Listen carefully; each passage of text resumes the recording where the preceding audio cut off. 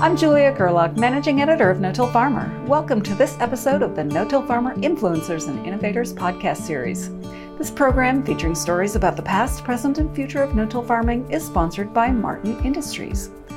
I encourage you to subscribe to this series, which is available in iTunes, the Google Play Store, Spotify, SoundCloud, Stitcher, and TuneIn Radio.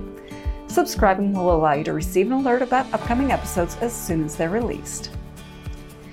In this No-Till Farmer Influencers and Innovators podcast, we look back at a reduced tillage practice that was developed even before the no-till movement got started. In this episode, No-Till Farmer editor Frank Lessiter talks with Bud Fleischer of Columbus, Nebraska.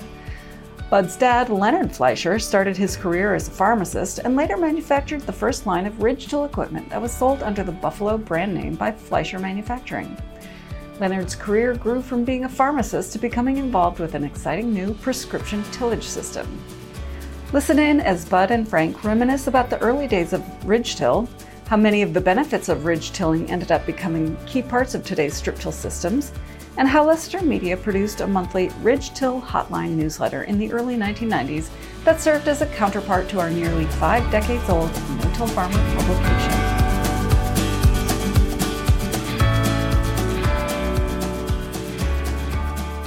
Tell me about the history of Fleischer Manufacturing in Columbus. How did your dad get involved, and did he grow up on a farm or not? No, my father actually did not grow up on the farm, but he bought farmland. And actually, my father was born and raised in Grand Island and went to the University of Nebraska.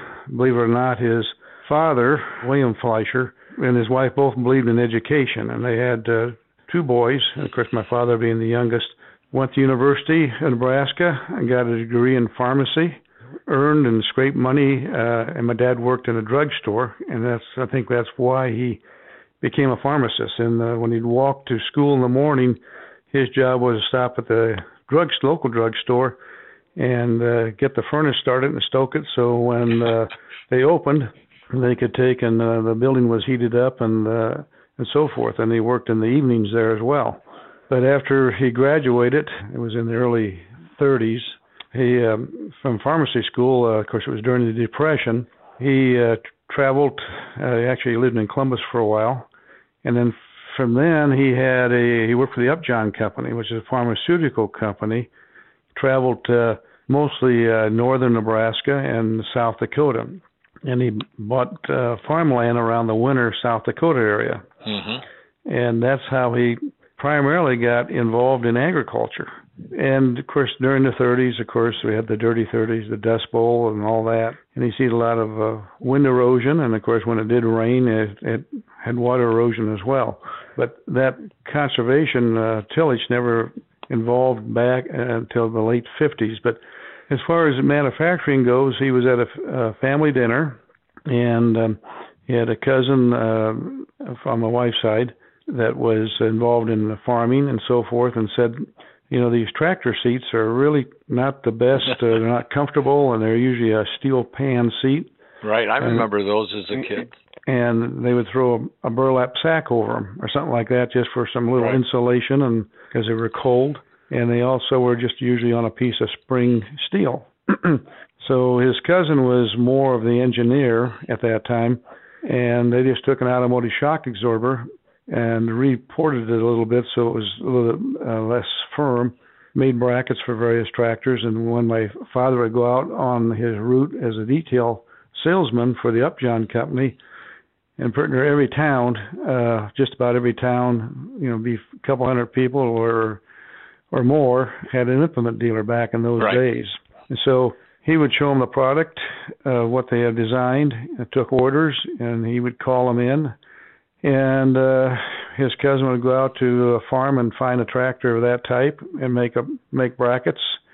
And that's how they got started in what was called at that time Fleischer Schmid Company up until 57. And then they started making a complete upholstered seat and a complete frame and so forth. So that's how the company got started. And then it wasn't until, and there's various products that they made over the time, you know, weed sprayers of all kinds and a high boy sprayer and so forth.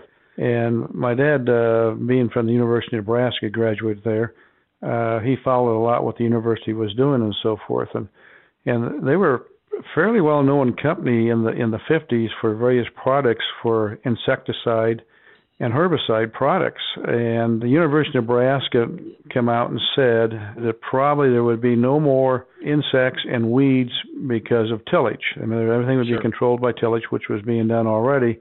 So there wouldn't be the need for sprayers in the future and so forth. So he basically got out of the sprayer business. Well, look at today what had happened to the sprayer business. Right. So in some respects, he was way ahead of his time. And in some respects, he was behind the time because he got out of that product. So when he got into conservation tillage, that wasn't until late 50s. And going back to University of Nebraska, they were working on a system that was known at the time, and it's called the Nebraska Tilt Plant System. And in southern Nebraska, particularly, more in southern Nebraska, parts of western Iowa and northern Kansas, there was a lot of listers being used at that time. Right. A lot of people probably don't know what listers were, but they were a planter that was fairly actually pretty ruggedly made at that time. And compared to other planters, most planters are fairly light and not very heavily built. And so the university made an attachment to go on these listers of a kind of a flat-looking blade. It was looked a lot like a cultivator sweep, but bigger and so forth. And the idea was to plant on ridges because a lot of Nebraska at that time had flood irrigation, or some was referred to as furrow irrigation. So it was kind of ideal because the seabed was already made the year before. Mm-hmm. And so, but there's a lot of problems in trying to incorporate this system for conservation. And it was cultivators weren't designed to go through residue. That was one of them, particular. Row spacing, well, it wasn't much the row spacing, it was more of the equipment running over the rows. So you wanted to keep grain carts, combine, wheels, and so forth off of the ridges. So it was a process of education to educate the farmer on this practice. And then spreaders on combines, for example, and spread out the residue so it wasn't all between two rows or something like that. So it became a residue management, and also then educating the farmers on maybe taking some of the sweeps off of their cultivator, staggering them, or putting disc coolers on them so to help go through the residue, the coolers from the standpoint of cutting the residue to a certain extent and then making ridges again for the following year for your seed bed. So they didn't really look at it at that time of going out of those areas where there was primarily flood irrigation. And that's how it basically got started. But my father, also having land in South Dakota, knew the benefits of reducing cost of a field. Every time you went over the field, you cut up your residue or buried it, so it exposed it more to wind erosion especially, and then also the water erosion effect. And then there was a lot of hidden benefits that came with it, which was probably not really seen in the start with, and that was soil compaction. Because every time you run over the field, no matter what kind of a piece of equipment you have, you compact the soil. So it was a very learning experience, not only for my father, but also educational experience to make the system work. And it's kind of delicate, but if you don't follow really all of this, what's needed to be done, you probably won't like the system, or you're going to run into problems of not being able to either plant through the residue, cultivate through the residue, soil compaction, or all of the above. Right.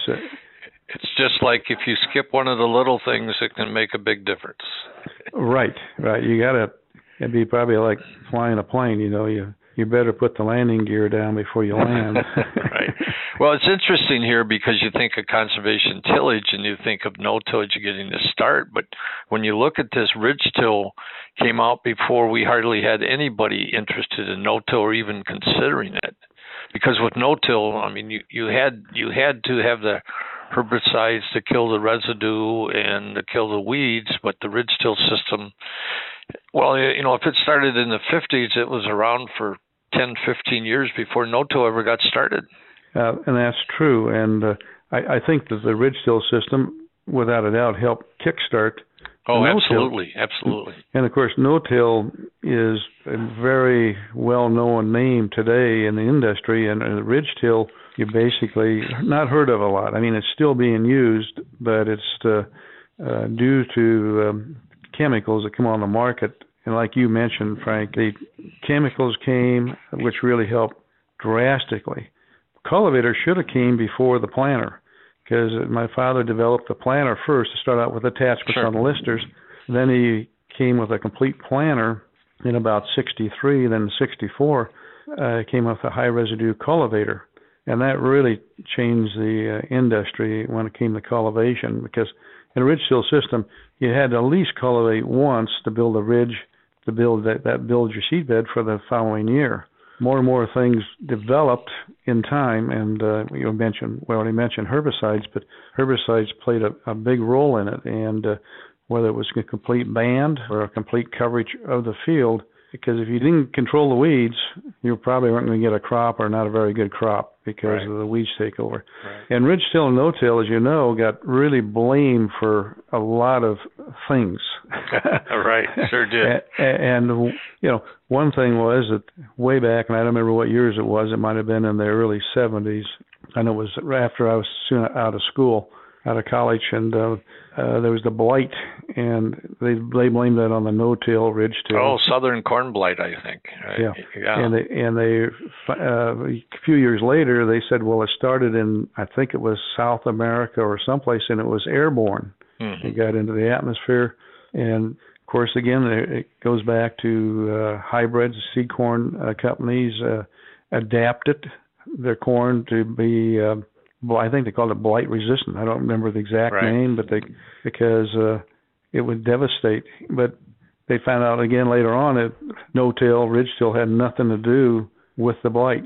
Right, exactly. So totally different. I can remember years ago, must have been in the 69, 70, and I was working for a magazine before No-Till Farmer in Chicago, and somebody had a seminar on this. And southern corn blight had shown up that year in Kentucky, and they said, here's the hotbed of no-till. This is why this blight has shown up in this area. Right. Another thing, going back just in the development of the system, my father couldn't get, very few anyway, I wouldn't say he couldn't get any, but there's very few implement dealers that would take on the system. Sure. At least full-line companies, because full-line companies want to sell horsepower. They sell horsepower. They sell tillage, and tillage meant disc and plows and harrows and so forth. Right. And they go into an implement dealer and say, now you might not need as big a tractor to pull this 5-bottom plow or whatever kind of size plow you might have, and you don't need a disc, and you don't have to. Well, maybe you need a disc, but you don't have to disc as often if you're going to go into no-till or whatever system. Right. There's a lot of difference of what I call conservation tillage. Because to me, no-till is one system. That is where you don't do any tillage at all. But a lot of people refer to no-till as a generic everything. But anyway, in an implement dealer, why would an implement dealer want to take and give up a good part of his income? Because if the tractor isn't working as hard, it's not going to come in as often for repair parts. The clutch is going to wear out soon and so forth. And even the balkman, when farmers started getting into ridge-till, no-till, selling the fuels and so forth, they're reducing not buying as much fuel. So, So it was economics, and my dad always said economics went out. Well, some of the people who were selling all this product and so forth, implement dealers, didn't want a thing to do with it. We had sometimes a few dealers would buy the product, tie up the dealership, and if somebody walked in and asked for it, they had it, but otherwise the implement dealer didn't really promote it. But started out with what either called short line dealers and farmers. Most of our first dealers were all farmer dealers. And the good thing about the farmer dealers was they actually used the equipment, so they knew how to service it, and that's a big thing, getting the farmers started and putting on, you might say, dog and pony shows at a local auditorium or someplace to explain how the system works and the do's and the don'ts. Right. So let's walk through the ridge-till system for someone that's listening to this that is not really into it. You would let's start with harvest and then go through it until we seed and cultivate the next year's crop. Like harvesting in the fall of the year, basically. Yeah. Well, one of the things to do, hopefully, that you have before you harvest, you have ridges made from that season, and you want to protect those ridges. You want to really protect them. When I use the word protection, is that don't run over the ridge. Don't run, over the top of the plant crop, whether it be beans. So, of course, nowadays a lot of people drill beans and so forth, and you can still use what they call maybe a no-till system on drilled beans because they don't ridge. So we would be talking row widths of 30 or 36 inches in those early days, right? Probably. Right. Well, in the early days, it was basically a lot of it was, believe it or not, you go back into the late 50s, there were 40-inch rows, 38-inch rows, and they were downsizing rows, 38 to 36 and so forth. And the wider row spacings do help in residue management because normally in a ridge-till system, I'm going back to after you harvest, make sure the combine distributes the residue out of the back of the combine, unless you're going to come back and you're going to pick it up and bale it. So that's very important. And I'll stress over and over again about residue management. And then in the spring of the year sometime, or even during the winter, to get the right type of day, unless you got snow cover or something like that, you can go out and shred your stalks. But again, you got to be careful of shredding the stalks. One year I went out, and here again, I married the farmer's daughter. That's how I got into farming. But one year I went out and I shredded stalks, and I shredded four rows, left 4 rows, and did that. Well, anyway, out here in Nebraska, we do get wind, and like a lot of places do, but 4 rows that I shredded blew into the 4 rows that weren't shredded. So then in the spring of the year, I shredded, so I had 4 rows of a lot of residue. When it came to planting, I planted in, of course, you had to plant the whole field. I started running into plugging problems with the planter, even with the Buffalo planter we had. Plugging problems. And then even if you can plant through it, if you got good ridges, and I'm going to emphasize you need an adequate ridge, but shred the stalks again. And when you shred the stalks, the ridge is more bare and warms up quicker. Mm-hmm. But then you got to come back and cultivate sometime, so you got that residue between the rows. So again, distribution and even distribution of that residue, and doing a fairly good job of shredding stalks is important. So now we're going to plant. Plant, of course, some people would cultivate once just to build a ridge, particularly those in furrow irrigation. Sometimes those people back in the day, now starting to back in the late 50s and the 60s and 70s, would cultivate twice anyway. And again, a lot of that was due, we didn't have the herbicides that we have today, and that was a way of weed control. How tall do you want that ridge? Well, 6 to 8 inches. Now, the ridges will settle out, so usually you'll cultivate them a little higher than that, but they will settle down some. But any ridge is better than no ridge at all. And some people think in ridge planting, you end up with planting in a valley. You really don't want to for several reasons. One is you want your ridge or your seedbed higher after planting. That helps for, again, residue management. That's part of it. And also if you get heavy rains, and then that way your crop doesn't drown out as easy. So then in the spring after you've planted, you're going to come back and cultivate once or twice, right? Right. And a lot of times, and again, later on I get into the 80s and so forth, a lot of them were doing more herbicides of various kinds, better herbicides for ridge-till, no-till. Some would do a band spray, try to control any weeds that come in the row. And then also the ridging up, which would be your last cultivation, or maybe it was just one cultivation. But it was important. We always said that if you had weeds before you plant, you need to control those weeds with some type of a spray. 2,4-D was one that was used an awful lot. Of course, that's for broadleaf.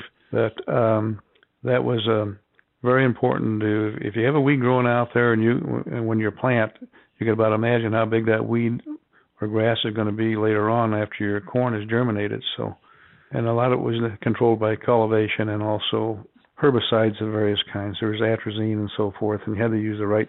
And when it comes to beans, there wasn't very many herbicides out there that you could use on beans. Right. That was tillage really controlled a lot of weeds for weed control.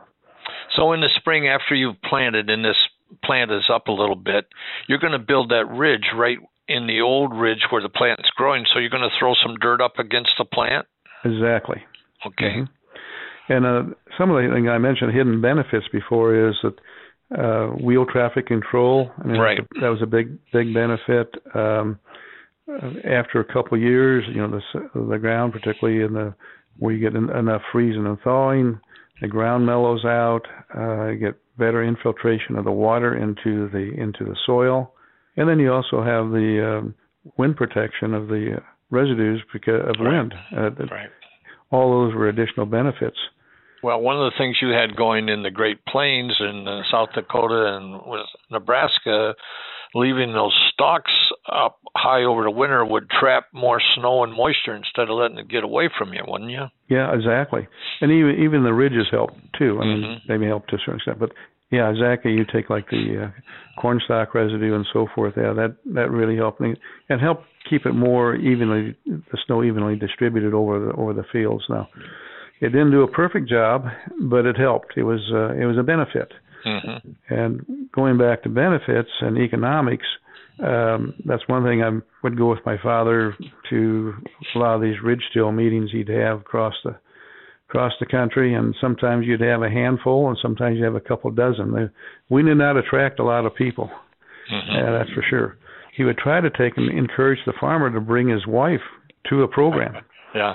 And because he would say, you're going to save somewhere around maybe 50% on fuel. You're going to have less time in the field. You have more time to spend with your livestock, and you're going to have more money to spend.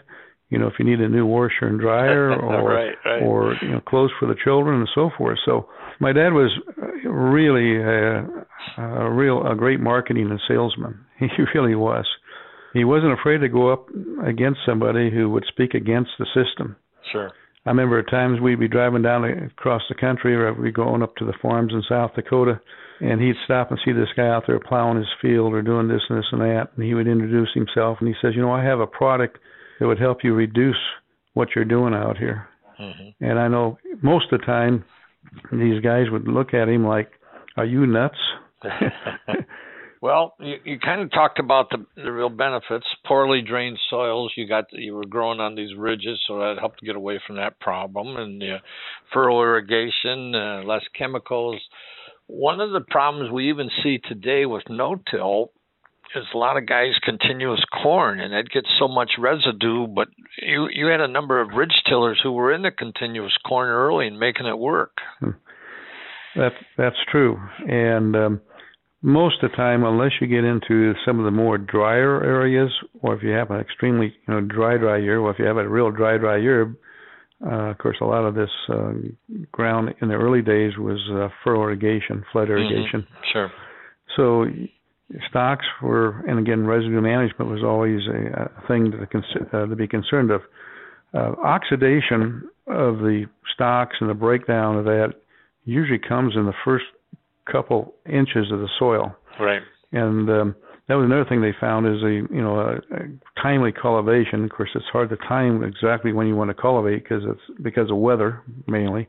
But with a little bit of soil cover over the residue, and that's what the planter would do, would cover up the residue a little bit, and that helped break down the stalks. But oxidation of oxygen into the top inch or two or a couple inches of the soil really helped break down the residue. So a little bit of soil on top too helps keep it from wind erosion as well. Mm-hmm. Once you shred your stalks and after you plant, of course. Right. We'll get back to Frank and Bud Fleischer in a moment, but I'd like to take a moment to thank our sponsor, Martin Industries, for supporting our No-Till Farmer Influencers and Innovators podcast series. Since 1991, Martin Industries has designed, manufactured, and sold leading agriculture equipment around the world. Known for Martin-Till planter attachments, the company has expanded to include a 5-step planting system, closing wheel systems, twisted drag chains, fertilizer openers, and more in their lineup. Their durable and reliable planter attachments are making it possible for more and more farmers to plant into higher levels of residue. For more information about Martin Industries, visit them at www.martintill.com. That's MARTINTILL.com. Before we get back to Frank's conversation with Bud Fleischer, here's Frank with a little-known no-till farmer fact. Some time ago, somebody called me and they asked, when was the first time you ever saw Roundup being used? And the answer to that is in the early 1970s, we were running some trips to Hawaii along with Farm Wife News magazine, and we had no-till plots on the island of Maui. And attendees at the 1974 conference got their first look at what was going to be Roundup herbicide because we had it out in the plots. And they showed how the glyphosate chemistry compared with other herbicide options for early season no-till weed control. What I remember from those discussions at the plots was the excitement among a number of no-tillers. They were convinced the new glyphosate compound would be cheaper than the paraquat they were using as a contact herbicide. Well, when Roundup came out, it was much more expensive than paraquat, so their excitement died off rather quickly. Now let's get back to the program as Frank and Bud discuss some of the challenges of ridge-till.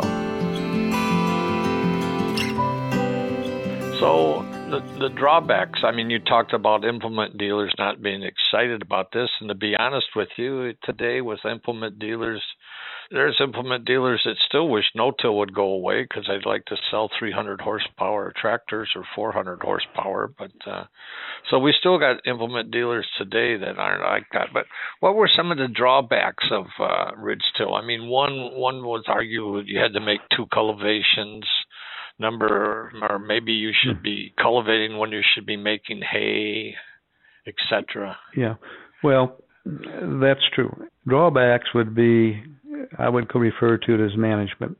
Mm-hmm. And you really, again, going back, you really needed to take care of those ridges, make an adequate ridge, make sure the combine distributes that, make sure you got a spreader on it, a good spreader. A lot of these combines now have, I don't know what they call them, they have cutters or knives or something when they... Right. The residue goes through, choppers, goes through it, and it spreads it out good. That's important. Keeping, these grain carts that are, they're huge, but make sure the wheel spacing fits the rows, between the rows. Right. That can be a drawback. If they run down the ridges and stuff like that, when you want to go to shred the stalks, the shredder a lot of time will not pick up the stalks on the row. They're pushed down, or it might have been muddy when they've been out there, or wetter than when they really should. But again, the farmer needs to get the crop out, and they got a crop out there, and they get into a later season, a wetter season. But again, wheel traffic control is very, very important, and whether you got a shredder out there going through the field, no matter what implement's going out to the field after you build your ridges, take care of those ridges. And then do an adequate, good job of shredding the stalks. Again, in certain parts of the country, there's more wind than other, but I've seen where you shred stalks and they can blow and they can drift. The stuff gets fluffy, and so that can be another disadvantage of a ridge-till system because them stalks can drift out there, and then you get what I call kind of windrows of them, and if you plant through it or able to plant through it, or if you can't plant through it, then the planter plugs. And then, or if you do get planted through it, then you don't have adequate ridges and so forth, then your cultivator can plug. So having the right equipment to do the job is something that's required as well. Because you can't take a conventional cultivator and go out there, what I call conventional, like they used to use. Most of these cultivators nowadays are what I call heavy residue cultivators, can cut through the residue and so forth. But there's limitations to any piece of equipment. Right. Well, I remember some ridge tillers and no-tillers telling me early on that you'd chop the stalks and the wind or water would carry them all down to a low area in the field up against the neighbor's fence, and it was nothing but a mess. Yeah, and that does happen, or then it does happen, and it can happen. Let's put it that way. Right. And that doesn't probably happen every year, but that can be a problem. Right. You could even see that sometimes, even conventional farming, they just get caught at a certain time where they're going out there and disc, a couple times, or chisel plows used to be really, really big.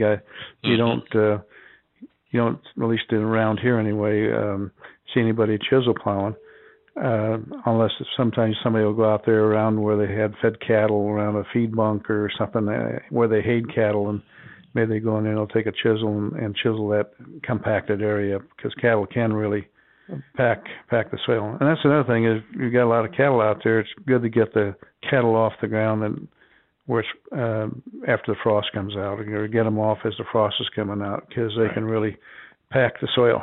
Well, it's interesting you mentioned cattle, because now today in no-till we're talking about regenerative agriculture and the big use of cover crops, and people were saying, my gosh, you need to run some cattle on that land and graze this, and we got some people doing that and doing it with sheep and getting an extra income off that. But I think the key is you better rotate those acres fairly well so you don't get the compaction from the cattle. You can benefit from the manure, but there's a number of people saying no-tillers, you should be going. And one of the things going on today, they're talking about in some areas 60-inch rows for corn with cover crops. Well, then you got all this cover crop growing in there, and there's some benefit to running cattle or sheep in there. But one of the big problems is most of those no-tillers took their fences out.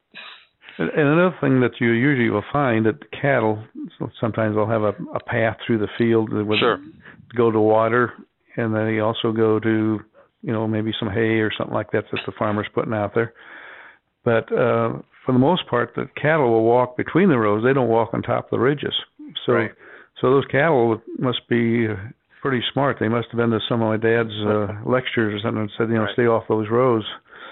Well, I learned something today. I didn't know your dad had been a pharmacist, but I think he used that because he came up with a prescription tillage system that really worked for a lot of people. Yeah. So you had a lot of people in the dryland area and ridge tilling, and ridge till kind of helped a lot of these guys get away from the eco-fallow system, didn't they, or fallowing for a year? Sure. Mm-hmm. Yeah. Why? How'd that work? I think it was just something that happened. I really don't have an answer for that, but rotation is big in our area, and again, we talked about corn on corn, and there's users that just use corn on corn, and been very, very successful. And but we not everybody does rotation, but a lot of people do a rotation around here. Used to be more wheat raised, and that's pretty well gone. Some oats, very little oats nowadays. Beans, used to be sorghum, and soybeans kind of replaced all of those for the most part. And we do have alfalfa, and usually like an alfalfa, they'll spray with some type of chemical, knock it down. It used to be 2,4-D. That was one of the biggest chemicals I used at the time, and that would kill it. And you go in there and plant it. Of course, then you were planting in a valley basically, because the ground was flat and wheat stubble. And get down into southern Nebraska, there's a lot of wheat, and that's where my father came out with it's really no-till. It was a planter that was moved in on basically 30-inch rows, and then eventually down to about 15-inch rows, 16 and 17-inch rows, and so forth. But they called it slot planting back then, but it was actually a form of no-till. And some places they use drills and stuff like that, and they still do. I mean, not do, but a lot of it. I remember in the early days of no-till, you saw a lot of people no-tilling with the Buffalo slot planters. So right. Mm-hmm. So we started No-Till Farmer in 1972 when we progressed, and then I was looking for something new to do, and in 1991 we decided we would start a newsletter called Ridge Till Hotline. And I remember you're the one that really helped us get this going, because you let me use the mailing list, which was 12,000, 13,000 names at the time. And normally when we use a mailing list like this, if we get a 2% or 3% return on paid subscriptions, we think we're doing great.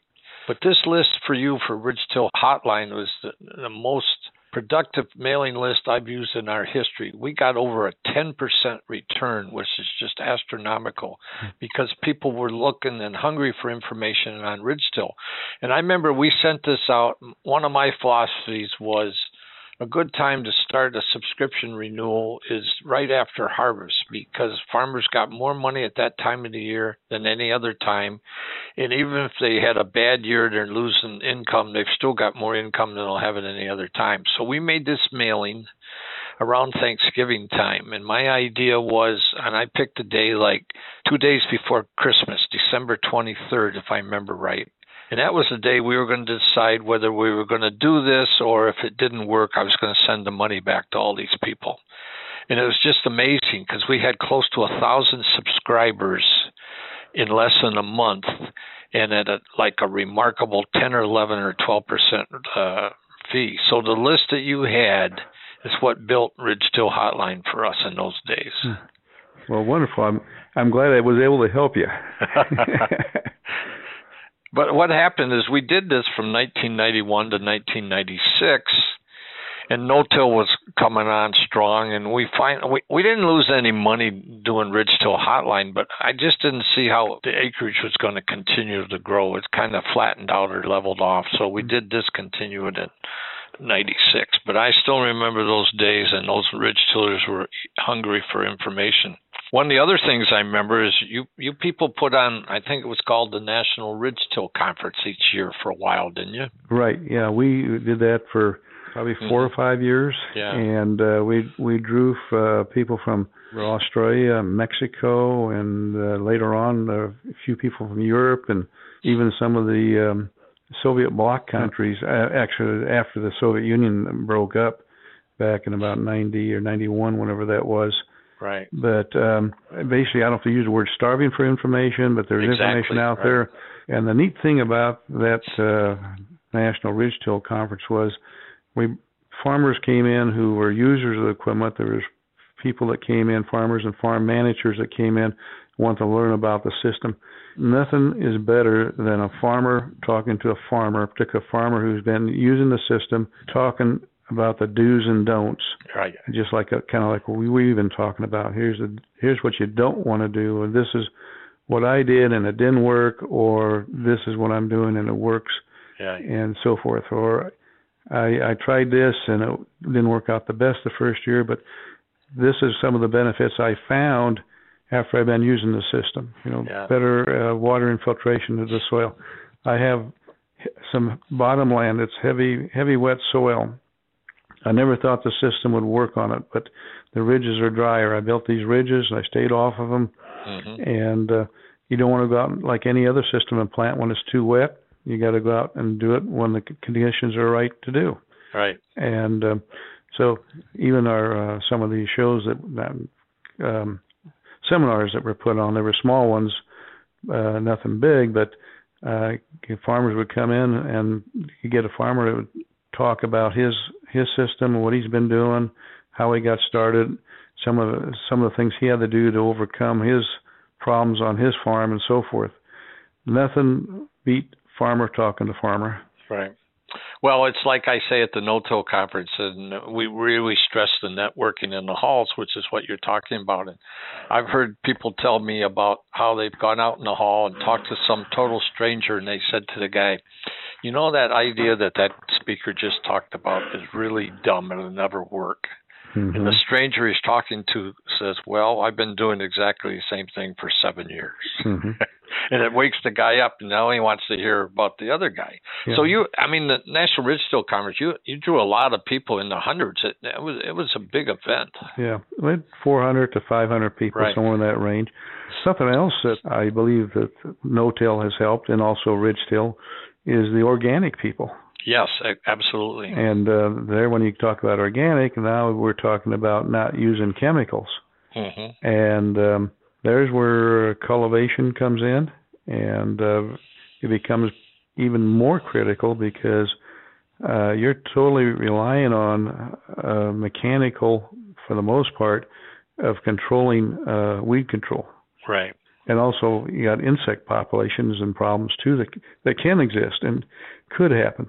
Right. And again, that goes back into, I think, the crop rotation and so forth. And that's something I never totally ever did, was anything organic. But probably the closest I've come is band spraying and then cultivation. And cultivation is mainly to build a ridge to plant on. Well, you go back 10 years or so at the National No-Tillage Conference, and we would have round tables. We still do, and you have a pick at one time, maybe here's 15 to go to, and we would run one on organic no-till, and maybe 15 people would go. Today, this year, we ran another one like that, and 150 people went to the one on organic no-till. And we had two attendees, two brothers, or two cousins from Ohio at the No-Till Conference this year, and they are farming around 1,500 acres, if I remember right, and their goal was to go totally organic no-till this year. That's amazing.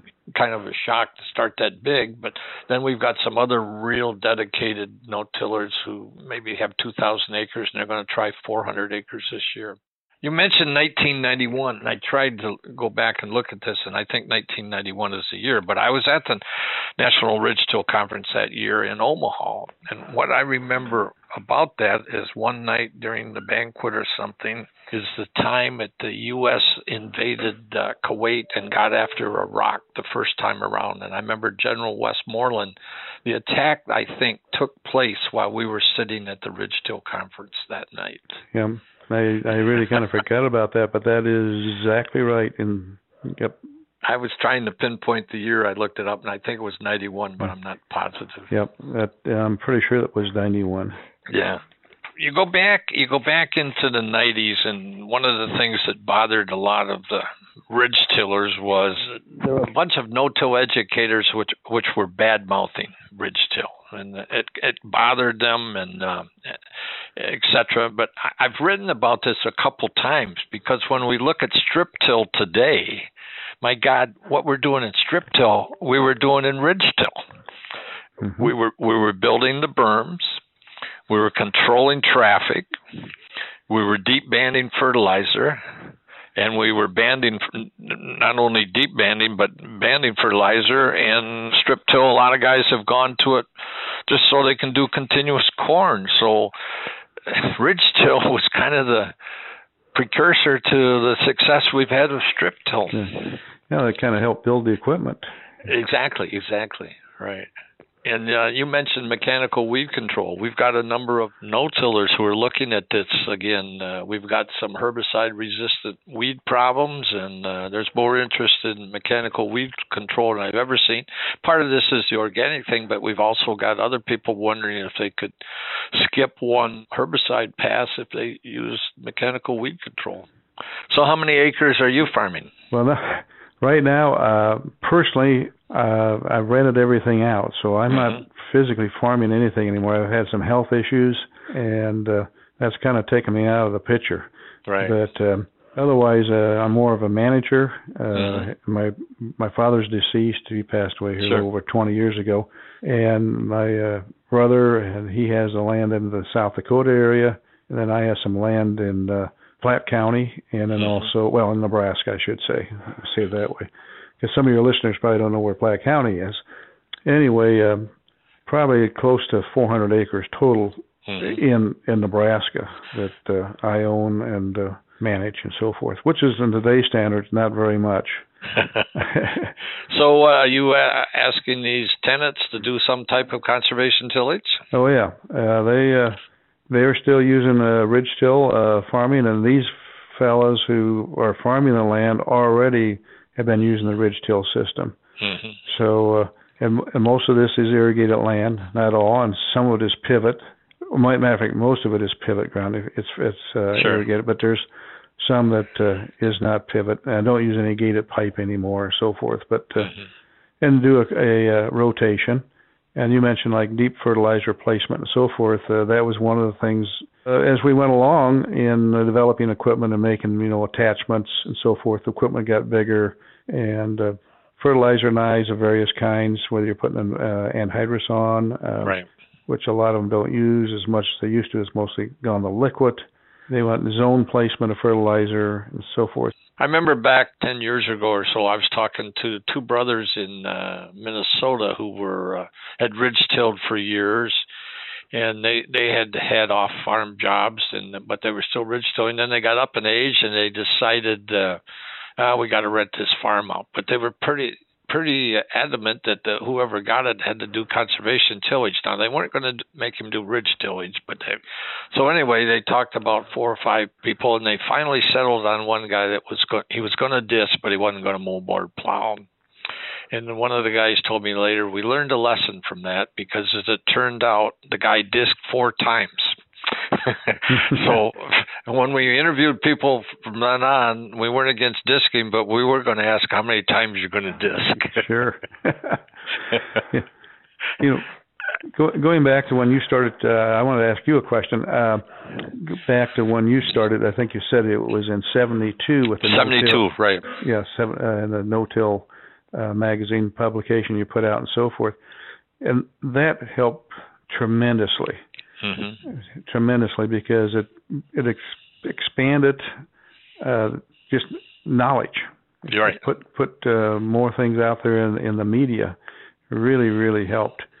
And to the people that were prescribing to your publication, things you were putting out, and also meetings that you put on, like your No-Till conference. That is something to be proud of. And Frank, I really thank you for doing what you've done for agriculture. Wow. Because stop and think of what you've done, and people have gone into conservation tillage whenever they did get into it. Nowadays, I think the other generations that have been born into it, right? Because their father and maybe even grandfather got involved in it years ago. But it wouldn't be for those pioneers like yourself, my father. It never, I don't know when it would have happened, but going back what my dad always said, he says economics will always win out, because I know I was more frustrated than he was doing the I call dog and pony shows, or being at a fair or a place like that, and these guys would come up and look at the equipment. First of all, you had to explain to them what it was, because it was strange looking. Some thought it was a potato planter, some thought it was a potato digger. Yeah. And then you told them what the concept was, and they would just kind of walk away or step back maybe 20, 30 feet and with their buddy, and they'd be maybe shaking their head. They were like a top. Their heads would be shaking like, no, that's never going to work. That won't work on my farm. Well, in 1972, when we started No-Till Farmer, we didn't own it. It was another publishing company, and we bought it out in 1981. But I had worked in Chicago as an editor of Beef, Cattle, and Hog magazine, and so I'd gone back to Michigan to see my dad, and I told him I was changing jobs. I was going to do this No-Till Farmer, and he just thought I was totally nuts. He said, "What are you giving up a good job for? You got a couple kids. You're taking a chance." I said, "It's time to do something different. I believe in this." So I left him a couple brochures on paraquat and a couple things, and then we were back home 3-4 weeks later, and he asked me where he could get some paraquat. So we ended up no-tilling part of the farm. It was never 100%, but was on that. So the family sold off the Fleischer Corporation. When did that happen? That was in 99. So It's been 21, it's hard to believe, 21 years ago the company was sold to a Chicago-based company. And we had some help in the sale of that. We went to a professional, what we thought, and to find somebody to buy the company. And kind of unfortunately, people that bought it were more just investors, and they sold off product and this and that.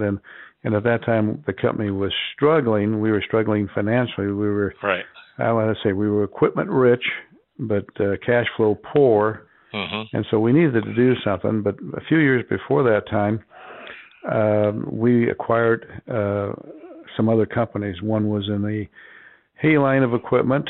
I actually bought that out of a company out of Winnipeg, Canada. And then a local company here was a real old company. I say real old. It was probably a 60-year-old company that made mixer wagons and roller mills and stuff like that. It was known as Hinky Manufacturing. Oh, yeah, I remember Hinky. Right. A very well-known company. And then we also started doing in the box scrapers and making a rolling stock chopper and stuff like that. And I stepped down as president in '94, which I wanted to pursue some other things. I felt I took the company as far as I could take it at that time and so forth. And I mentioned that to our board a few times earlier. But anyway, probably about a year and a half after we sold the company, the people were going into receivership who bought it. They took large salaries and just sold off product line, and so it was resold again, and to a company out of Norfolk. They struggled with it, and again, part of it was due to the economic times. We was in a down market, right? But I understand the cultivator sales they went way down. Of course, Roundup Ready really dug into the cultivator sales. Yeah, sure did. And more and more no-till, and chemicals help no-till by all means. There's no question about it. But every year in the last few years, they've been selling more and more cultivators. But it's kind of like what you said, is some of these weeds are becoming weed resistant or chemical resistant. So that's probably one of the reasons for that. And then also the organic farmers getting into it as well. Mm-hmm. We've been talking almost an hour. I mean, you did fantastic. This is really great. Again, thank you for everything that you've done with the agriculture, and you helped the movement, and in the no-till, ridge-till, all the above.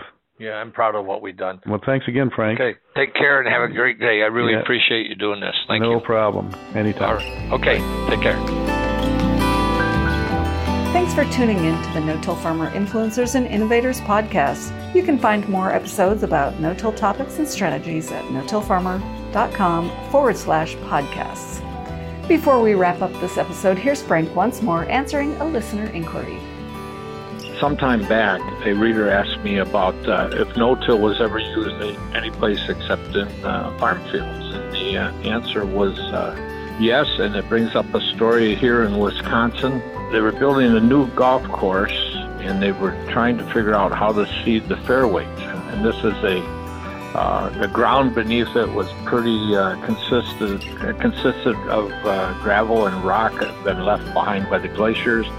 And they were designing the course that they wanted to truly fit the land. So the argument came up, well, if we disc these glacial dunes and ridges to avoid moving dirt, we're probably going to end up with rocks on the surface. So someone suggested that they spray their fairway areas with Roundup to control the existing vegetation, and then no-till fescue grass seed directly into the dead plant matter, which is what they did.